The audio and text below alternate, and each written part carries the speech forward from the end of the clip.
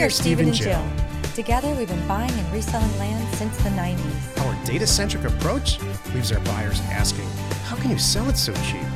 Here on the Land Academy Show, We answer that and more. Steve and Jill here. hello. Welcome to the Land Academy Show, entertaining land investment talk. I'm Stephen Jack Butala. And I'm Jill DeWitt, broadcasting from sunny Southern California. Today, Jill and I talk about what's possible in your land side hustle, specifically the math. All these shows. You didn't tell me it was going to be math class today. Yeah. I did not prepare There's for going to be that. some math in this. It's not going to be math. It's just going to be, you don't have to do any math. All right. It's a good You thing I just have a have to notepad. listen I to have a the- notepad and a pen. Listen to the good and the bad and the ugly about what's possible and what's not possible. I'll tell you, here's a hint though. It all starts with getting a mailer out. Today's topic, what's possible in your land side hustle? Let's do some math. This is the meat of the show. Here's the same old story you've heard a million times. I have a job. I don't like my job. I'm out on the internet trying to find some kind of side hustle to do, make some extra money.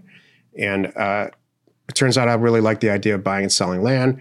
I have a baby at home. I have a 2-year-old and a non-compliant wife. But I really want to, do something well with my life. What's a non-compliant wife? Oh, really? Yeah. Why does that come into this? Well, You have a do you very remember- compliant do you- wife. I know. I hope you have it's I know. harder if you have a non-compliant wife. You should hopefully have a compliant wife or semi-compliant wife. Do you remember having a baby and a 4-year-old at home? I do.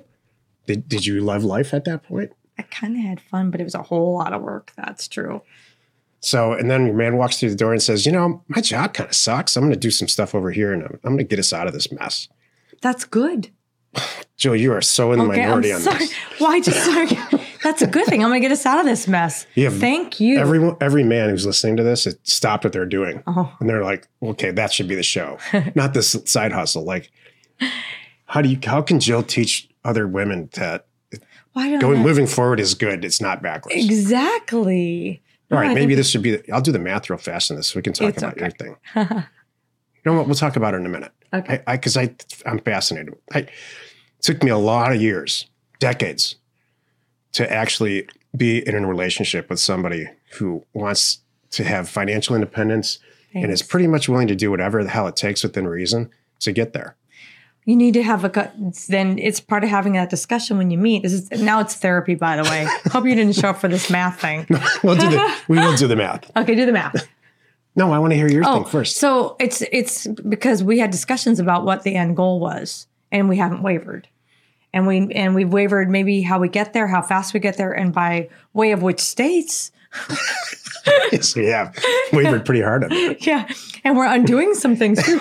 We made some great decisions and we made some crappy decisions. And so and they're all personal, not business, but we're fixing We those. moved just about as far mainland west as you can move in this country, and we are going back east a little bit.